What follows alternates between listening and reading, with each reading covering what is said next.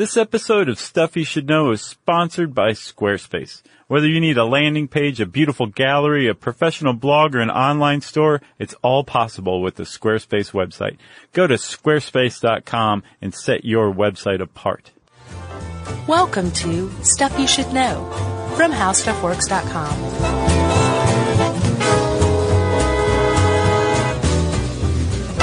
Hey, and welcome to the podcast. I'm Josh Clark. There's Charles W. Chuck Bryant. And Jerry's over there, and there's some coffee. See a few posters. There's a Beasley brand storage thing. You getting some of that Beasley cash coming your way? Maybe. What was that all about? I hope it's Beasley. It could also be Bisley. I don't know. You know, I got a listener mail from someone who went to get a bonsai tree in Boston after they were inspired after our episode.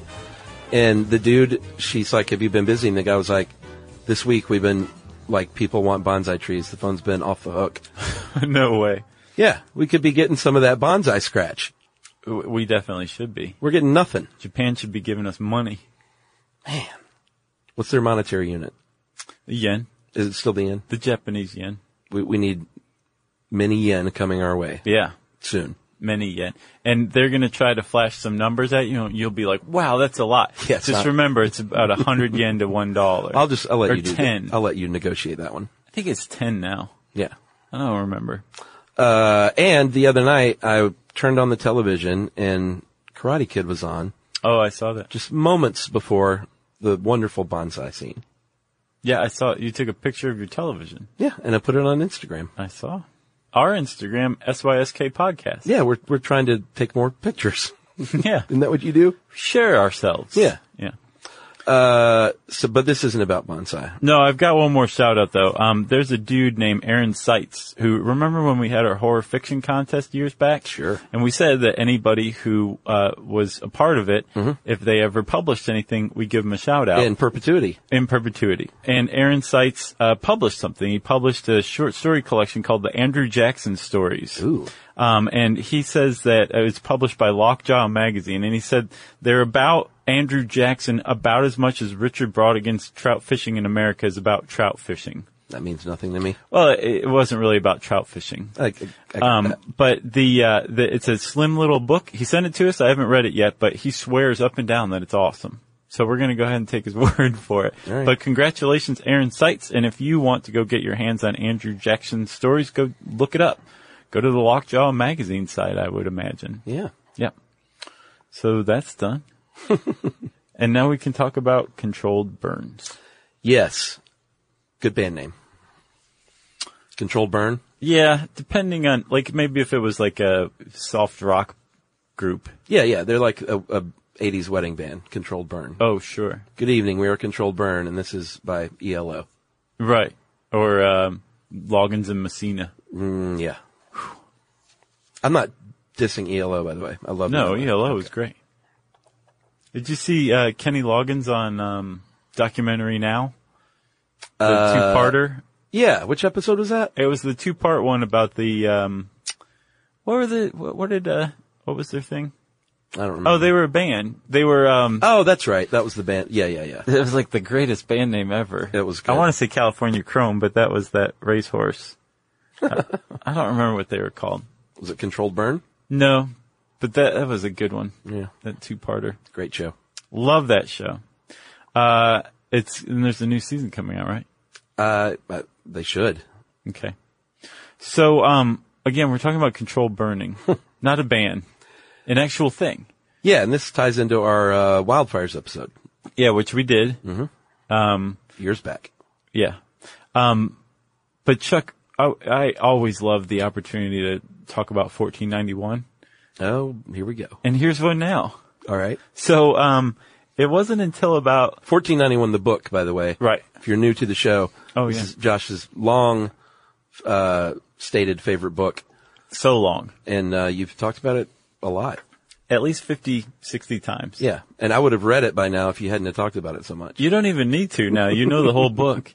So 1491, one of the premises of it is that they're like our understanding of Native America in North and Meso and South America prior to Columbus coming over is like just totally wrong. Yeah. There were way more people. They were way more advanced than anthropology and archaeology has long given them credit for. Yeah, they had internet cafes. Pretty much, they did. But it wasn't until like the early 2000s that this idea of the noble savage who treaded lightly on the ecosystem, on the environment, started to crumble, right? And we started to realize that a lot of the features, what the early explorers thought were natural features of North and South and Mesoamerica, were actually really well managed ecosystems, right? And one of the ways that Native Americans used or managed ecosystems was through fire. Yeah. But again, there was this idea that Native Americans just had no idea what they were doing with anything. So whenever archaeologists, up until about 2000, 2001 or 2, the late 90s maybe, anytime they came across evidence of like a fire and it seemed like the Native Americans had set it, they just assumed that either the Native Americans had set it to amuse themselves. Yeah, because they're big dummies. Or because a campfire got out of control. Because they're big dummies. Right. Boy, oh boy. But this is what they came up with. They're like, oh, well, they clearly just wanted to set some fires for fun. Right. They couldn't have possibly had any point to it. Sure. But then more and more investigation has shown like, no, actually, not only did they know what they were doing, like, if you step back and look at North America, the whole continent was a managed set of ecosystems. Yeah. And one of the ways they did it was through fire. The other thing that interested me too was depending on the explorers and the Europeans and the settlers that came over to North America, some of them came and that was not anything new to them. Yeah. It turns out that using fire to manage ecosystems is almost universal. Oh yeah. Basically. Yeah, and I mean, some of the reasons they might have done it, of course, these days, one of the main reasons we do it is to prevent forest fires from spreading, right? Which we'll get to. But back then, they would use it to improve the foraging conditions for free-ranging cattle. Yeah. Increase visibility, access. There were all kinds of great reasons to burn things in a controlled way. Yeah, supposedly the early explorers didn't really think about it, but the historians went back and looked at it. The explorers who used to say like you can't get through the forests in North America, we're talking about swampland, like lands that wouldn't burn. Yeah. But you could drive like a car through a forest in like Ohio or something like that. Yeah. Although there's swamps in Ohio, a non-swampy part of Ohio, because of the use of fire. Are there swamps in Ohio? Yeah, there were. Wow. They filled them in and built Toledo over it. So, you were talking about when Europeans came upon the scene. It's really interesting. I read this article called, The Historical Foundations of Prescribed Burning for Wildlife, A Southeastern Perspective. Beautiful. By A. Sidney Johnson and Philip E. Hale. And it was, I think it was an academic paper or something, but it started to dawn on me when they were talking about the founding of America, why we ended up like we ended up. It just kind of all came together, for me. I love reading stuff like that. It like connects dots that weren't connected before. And this was a simple dot I should have connected before. But basically, in the northeast of the United States, it was largely settled by people from the southern lowlands of England. People that lived in cities and people that had not, for the most part, lived on farms. Right. And didn't have a lot of experience with agriculture, and certainly not with prescribed burning, which is another name for a controlled burn. Right. And then in the South, particularly the Southeast, we were more populated by people from rural areas of the UK and Scotland and Ireland and Western England. They had a lot of experience with farming. Right. And then I started to think, oh, wait a minute. That all just makes total sense. That's why the Northeast became industrialized. Right. That's why the South were a bunch of yokels. They were agrarian.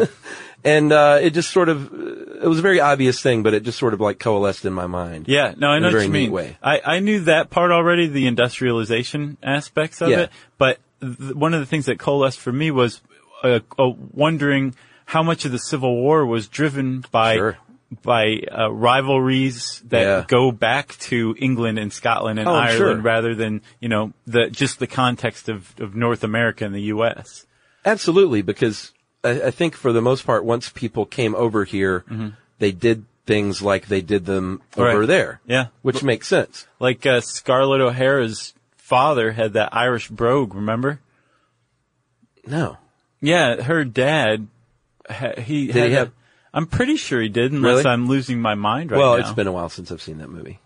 I'm pretty sure. I believe it. Okay. But it makes sense, and like you said, maybe the attitudes came along with that. Yeah. Maybe that carried over into how people felt about each other pre-Civil War. Yeah, I'll bet it did. But the point of all this is that up north, there was fire suppression. That was the key driver, right? Like they would try to keep fires from breaking out under any circumstances. Yeah, and don't get confused, because a suppressing fire Right. is a controlled burn. Fire suppression is putting out fires. Yeah. So maybe we should just say up north, they didn't think that starting fires on purpose was smart. Yeah. They And were down like, south. no fires. And down south, they said, no, we've been doing it in England for years. They were like, In fire, Scotland, fire. Yeah, fire is a good way to manage things. Yeah. And that's how the nation was divided, at least at first. And then the Civil War happened. And interestingly, the Yankees came down and said, hey, this old plantation, will make a really great hunting preserve. Yeah. And I'm going to buy it. Yeah. And now that I own this enormous tract of land in the South, I'm a Yankee, and we don't believe in fire, so I'm going to make sure no fire ever breaks out here, even though everybody's been using fire techniques for generations. Yeah, and interestingly too, the fire techniques that the founders in the South used were the same kind that the Native Americans in that area used. Right. So like they were on the same page, thousands of miles apart. Yeah. And basically came and kind of started doing the same thing, or kept doing the same thing that Native Americans were doing. And what makes that even more interesting is that using fire is not universal to ecosystems. Right. Like there's different techniques, or not using it at all, depending on the type of ecosystem you're dealing with. Well, yeah, because in the southern lowlands, apparently the forests were like fire-sensitive hardwoods and spruce trees, so it sort of depended on what kind of forest you had. Right. I guess theirs weren't as flammable. Right. Or inflammable, which is a word I think we should just get rid of entirely. Inflammable? Yeah, it means the same thing as flammable, but it sounds like it means the opposite. It's just a stupid word. Really? Yeah, inflammable. I've never heard of it. Well, that's great. That's all the more reason to get rid of it. That's crazy. Inflammable means the same flammable. thing. What's the point? Man, what a dumb language. So, the point of the whole thing is that fire is a natural feature of a living, thriving ecosystem. Yes. It's something humans are terrified of, but on the environmental level, on the ecological level, it's a necessary component to keep any or most ecosystems healthy, right? Yes. And some groups of people understood this. The people who ended up running the show after the Civil War did not believe this, and it actually has had a very large impact throughout the 20th century in the United States, which we're just now overcoming. Oh, yeah. We can actually thank one guy for changing the attitude toward fires and using them for wildfire management, and we'll talk about him right after this. Stuff you should know.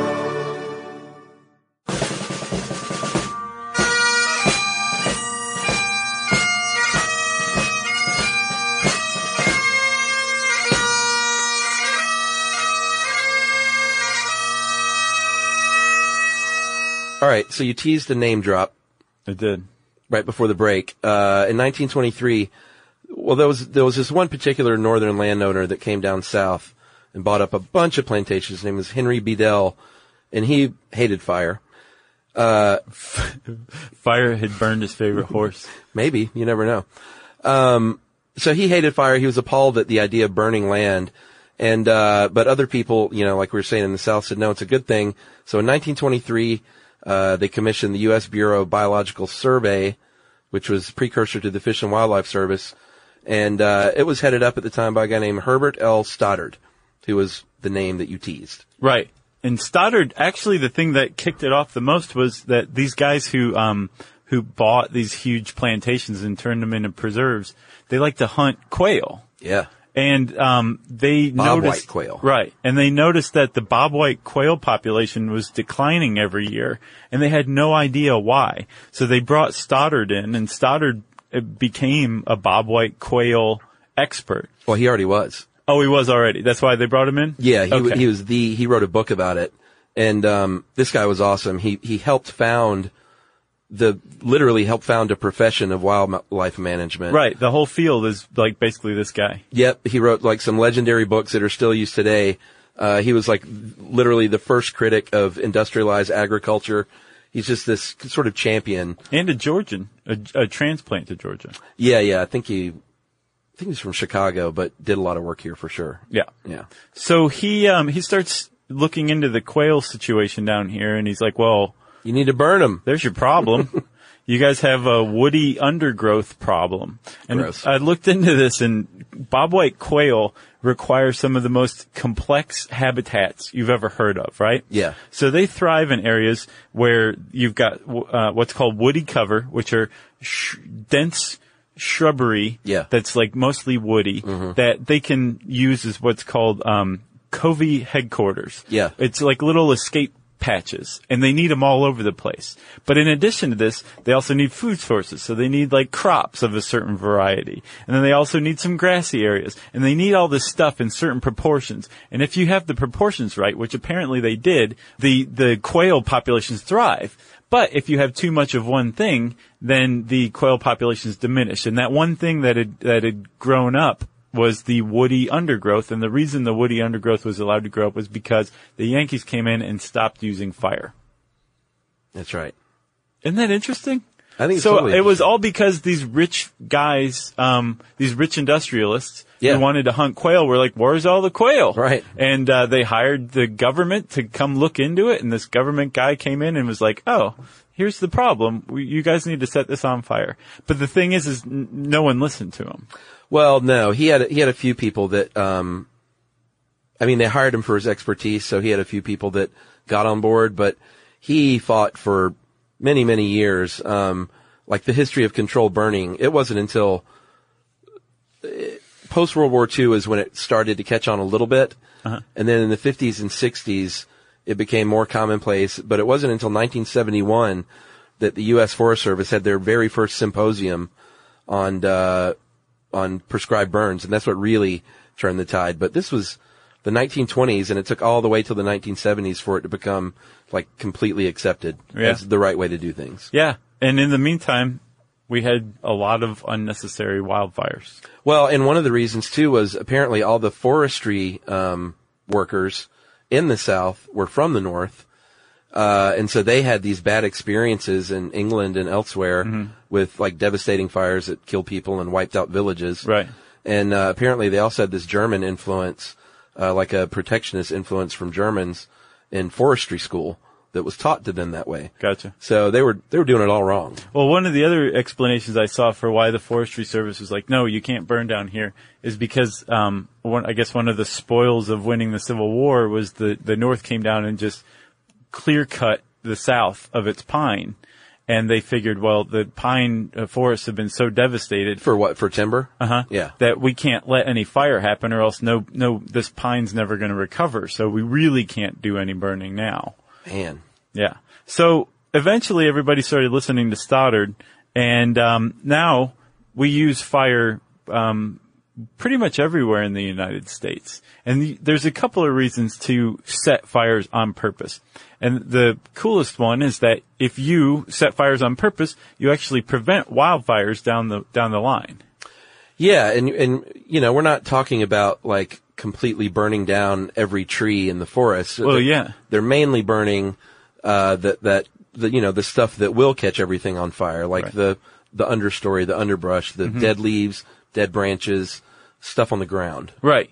And if you burn that on purpose, you burn out the fuel for a future out of control wildfire. Yeah.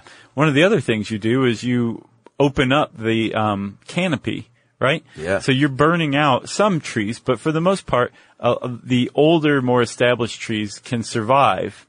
And since that canopy's opened up, more sunlight can come through. And when more sunlight can come through, you have smaller trees that can start to grow. So there's more reproduction, actually. Yeah, and if you're listening thinking, well, this all sounds great, but doesn't that release a ton of carbon emissions in the air when you're burning things? Mm-hmm. And if you're burning thousands and tens of thousands of acres a year on purpose, aren't you just adding to the problem? No. I was being coy. But the answer is no. Well, it depends. Well, so it's a little bit of both. I thought this was a little strange for the way that this was parceled out. So on the one hand, in this article, it says, nope, actually, they've done studies, and the large established trees that can survive a controlled burn actually lock in more carbon in the long run than so the controlled burn releases less than, say, a wildfire that's burning out of control that burns those trees and unlocks that carbon, right? Yeah. And then later on in the last section of this article, the author's like, yeah, that really just depends on what kind of forest you're talking about. In some forests, it doesn't make a difference at all. And yes, then in that case, it's bad for the environment. I don't know about that last part. I'm just saying. I just think it was weird. Well, I think it's cool though, like what you just said though, the large trees capture that carbon. Right. And if you burn off the small stuff underneath, what you said earlier, it's going to open up that canopy and let those big trees grow bigger. Yeah. And, that's going to be good in the long run. Long-term gain for short-term, carbon emission output. Right. So, and then also, in addition to opening up that canopy, allowing more sunlight so reproduction can happen, there's actually, they found, some species of trees that depend on fire to reproduce. And chief among them is the giant sequoia. So beautiful trees. In Yosemite in, I think, the 60s, they were like, the sequoias aren't reproducing. What's going on? And a guy named Dr. Richard Hartzvelt said, I think it has to do with fire. We stopped doing fire, and we want to do fire. So let's do some fire. And they're like, shut up, Hartzvelt. You can't even talk right. Yeah. And he's like, I'm going to go burn some stuff and prove you guys wrong. So he started doing some tests. He'd do fire tests. And he found that when fire was applied to a sequoia forest, the sequoia cones opened up and their seeds could germinate. Yeah, and the big daddies are very fire resistant. Yeah. So they were like, I'm a little hot underneath in the undercarriage. But it feels nice. But it feels pretty good. And I'm going to stand strong. But what I'm going to do, like you said, is I'm going to open my cones. And the other thing it does is, when you drop seeds, if you have a woody understory, and understory is another word for that underbrush. Right. What'd you call it? Coverage? Woody cover for a bobwhite quail. That's what the bobwhite quails call it amongst themselves. All right, so imagine a seed dropping from a pine cone from 100 feet up. Right. And the ground is covered in leaves and sticks and things. That seed might fall on a pile of leaves 6 inches deep and just sit there.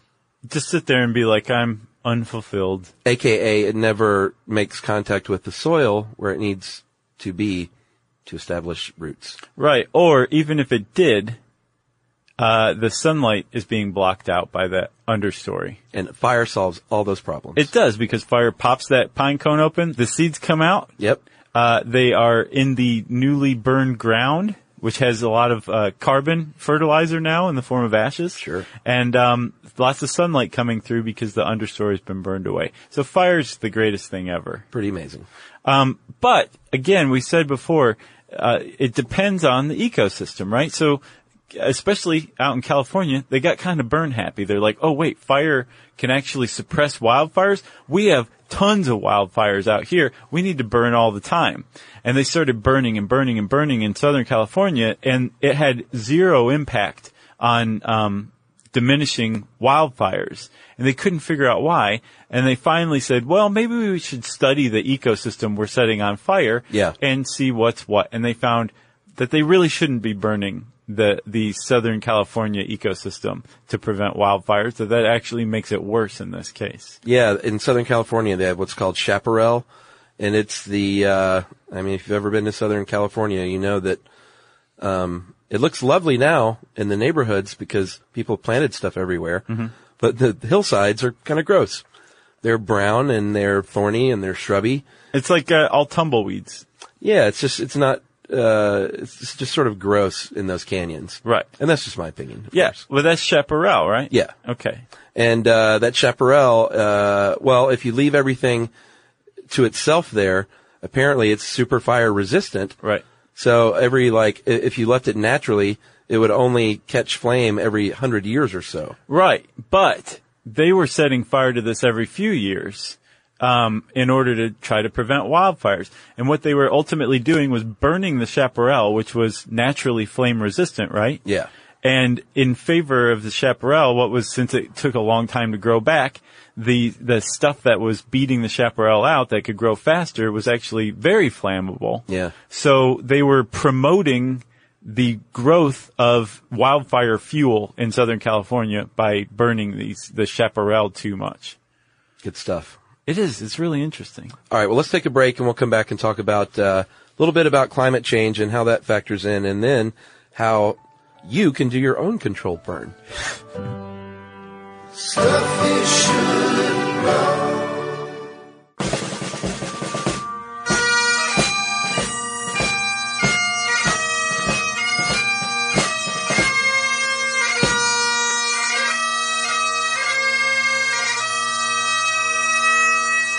All right, by the way, I was kidding. No one should try this ever, ever, ever. We should have probably not broken for a minute or so before you said that. I don't think anyone just paused and said, oh my gosh, I'm going to run out, because we didn't teach them yet.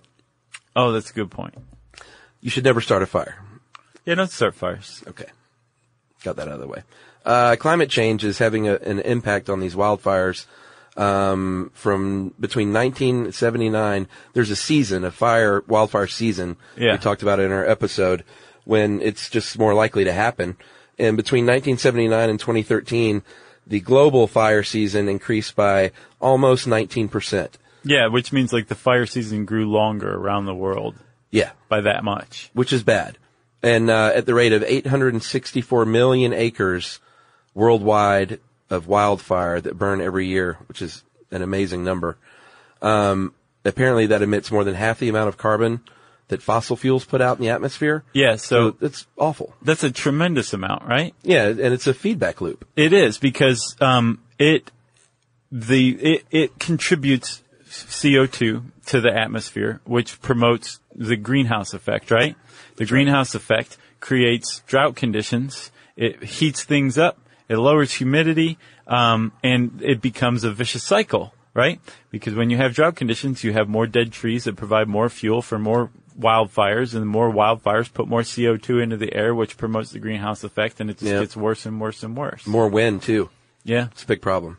Yeah, I was reading about the Fort McMurray wildfire up in Canada, and apparently they just had some freak weather. The Fred McMurray wildfire? Yeah. Yeah. He was like, I got no Fred McMurray jokes.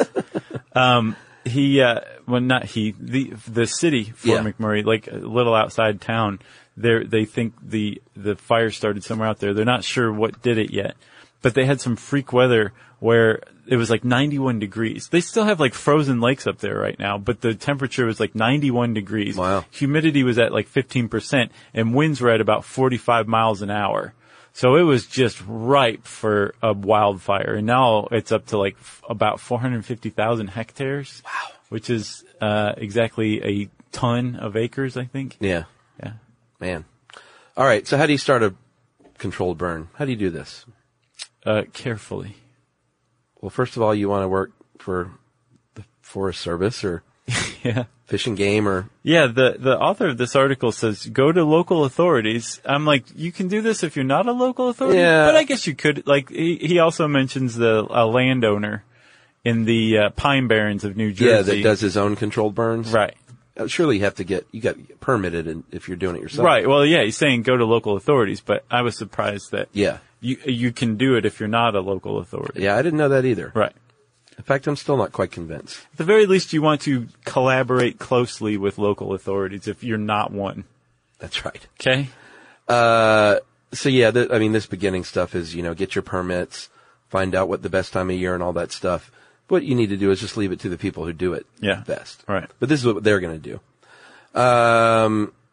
But the first thing that you want to do after you've gotten all your equipment and all that good stuff is look at the weather and pick out a good time to do it. Yeah, you want it kind of damp. Sure. You want the humidity above 25%. Ideally. Low winds. Yeah. Basically everything the opposite of the weather like it was in Fort McMurray on May 1st. Yeah, less than 80 degrees, ideally. And then once you've got everything all set up and you've got a great day picked out, you're going to start a tiny little test fire in a corner. Well, first, you want to wake up and have a complete breakfast. Then you can go start your test fire. Test fire, basically you just look at it and say, how are you going to behave today? Yeah. Well, even before you set the test fire, you want to plan out your area that you want to burn. And in the area, you want to identify natural fire breaks. These are things like roads, bodies of water, that kind of stuff. Things that the fire's not going to spread across, right? Ideally, yeah. And then you want to create even more fire breaks around it where there aren't natural ones. You want to plow and dig and cut and basically create an area to where the fire can't spread outside of the place you want to contain it into. I wonder if dropping an atom bomb on a wildfire would work. Operation Plowshare, sure. I don't know. I don't think so. Probably not. I think that would make everything a lot worse. So once you've got all your fire breaks, both natural and the ones you've just made yourself with your hands, you want to start your first fire called the backfire. Yeah. And the backfire is downwind. Yep. It's against that fire break, so you know it's only going to be going in one direction. It's against the wind, so it's not going to be super fast. Right. And you're going to be able to control it. Like you're kind of starting off nice and easy. Yeah, just don't kill yourself out of the gate. Yeah. Just take it nice and easy, like you said. Right. Then after you got the backfire going, you create flank fires, one on each side, right? Yep. And they are not necessarily going against the wind, so they're going to burn a little bit faster. Yeah, they're at right angles to the wind. Right. Yeah. And one of the neat things about fire, when you're creating a controlled burn, is the places you're burning first actually create fire breaks themselves. Yeah. Because they burn the fuel. Have you ever seen The Gods Must Be Crazy 2? Didn't see the second one. There's like a bush fire, and I can't remember the main guy's name. He's awesome. He saves his like companions by setting fire to the grass around them. Yeah. So that the brush fire has nothing to burn when it gets to them. So he creates a fire break, basically, by burning the area around him before the fire gets there. So he controls it himself. Was that good, the sequel? Sure. Yeah? Yeah, both of them are really good. Man, I remember that when it came out. It was like kind of one of the first foreign sort of indie movies that made a big dust up, I feel like. Mm-hmm. You know, that got a lot of attention. Mm-hmm. The It's a Gods good Must one. Be Crazy. Holds up. Does it? Yeah. I'll have to check it out again. So where were we? We've got our flank fires, we've got our back fires, we're creating larger fire breaks. Yeah. And then you want to ignite the big daddy, the head fire. Right. Yes. The head fire. It goes in the direction of the wind. It's upwind. So it blows very quickly downwind and spreads quick. That's right. But because you set it last, there's less fuel for it to burn. It's going to finish out the fire for you pretty quick. Yeah. But it's not going to go beyond the areas that have already been burned because you just created those fire breaks by burning them on the backfire and the flank fires. Yeah. So after that happens, your fire should be done. And you can go home. Just forget about it. After you set that head fire, just get in your truck and go home. No, there's a little bit more. You got to stay there, my friend, until afterward. And then they call it mop-up duty when you obviously put out all the flames completely with water, cut down any little trees that are on fire. Right. And just extinguish everything and leave it a big smoldering, nasty mess that is actually going to be good for the environment. Yeah. And you got to tell everybody who drives by and shouts at you for setting a fire that you're doing this because it's better off in the long run. Yeah. Say the end justifies the means. Pretty neat. Yeah. Another tip, don't wear rubber clothing when you're part of a fire setting crew. Yeah. Because it can melt and stick to your skin. I wonder, this is something I didn't look into. I wonder if surely they're just wildfire fighting teams that are doing this, right? It's the same people, right? I would guess. I would hope. Because the thing is like, yes, you can be told how to set a fire. I think that's probably the easy part. Like figuring out how to adjust when it starts to get out of control or doesn't do what you think it's going to do, or the weather conditions change. Or if it jumps that fire break that you think is big enough. Right. That's when I think you need somebody who's like experienced. Yeah, it's got to be firefighters. Yeah, there should be the same people doing this who know what they're doing. Yeah, I'm sure it is. And if that's what you do, we want to hear from you. So shout out to us. Yeah, I think we heard from some fire jumpers in the last episode. We did from the wildfire one. And that was a good one, too. Go back and listen to that, everybody. Do it now. If you want to learn more about controlled burns, you can type those words in the search bar at howstuffworks.com. Since I said search bar, it's time for listener mail. I'm going to call this Mind Blown. Not my mind. Listener's mind. Hey, guys, I was listening to the Landfills episode, and the most important issue you brought up is the song Powerhouse by the Raymond Scott Quintet.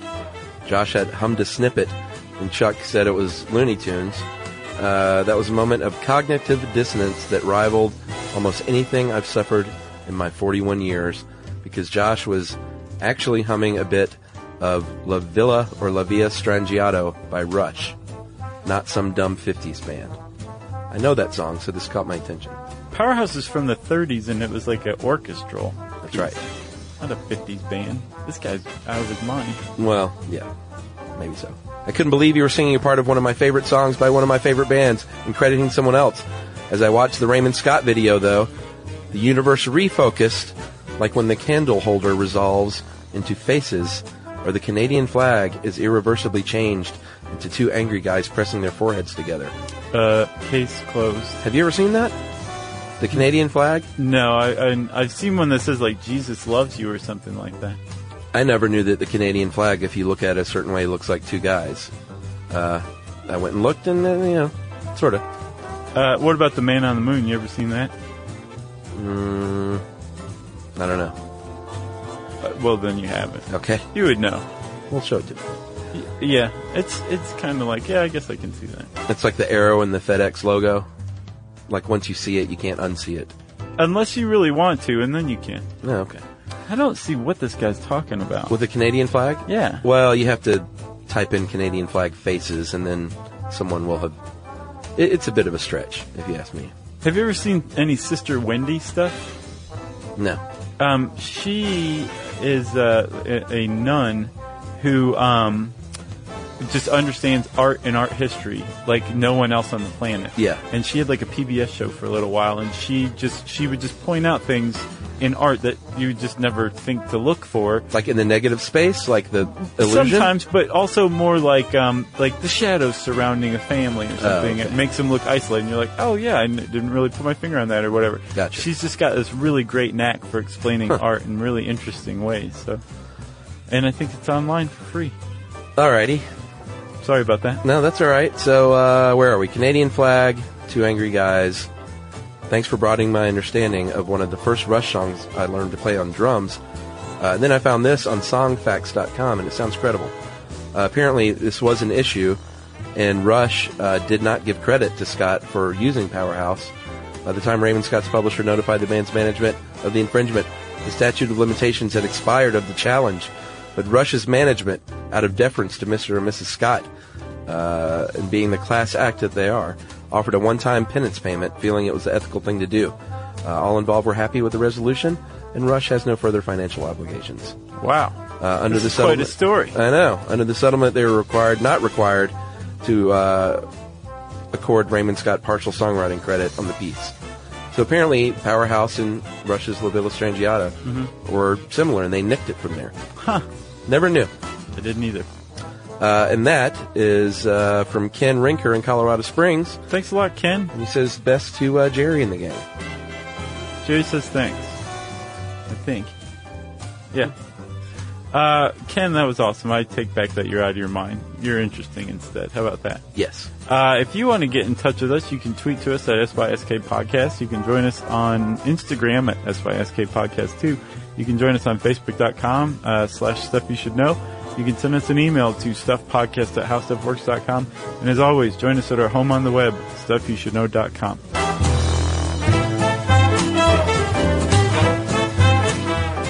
For more on this and thousands of other topics, visit HowStuffWorks.com.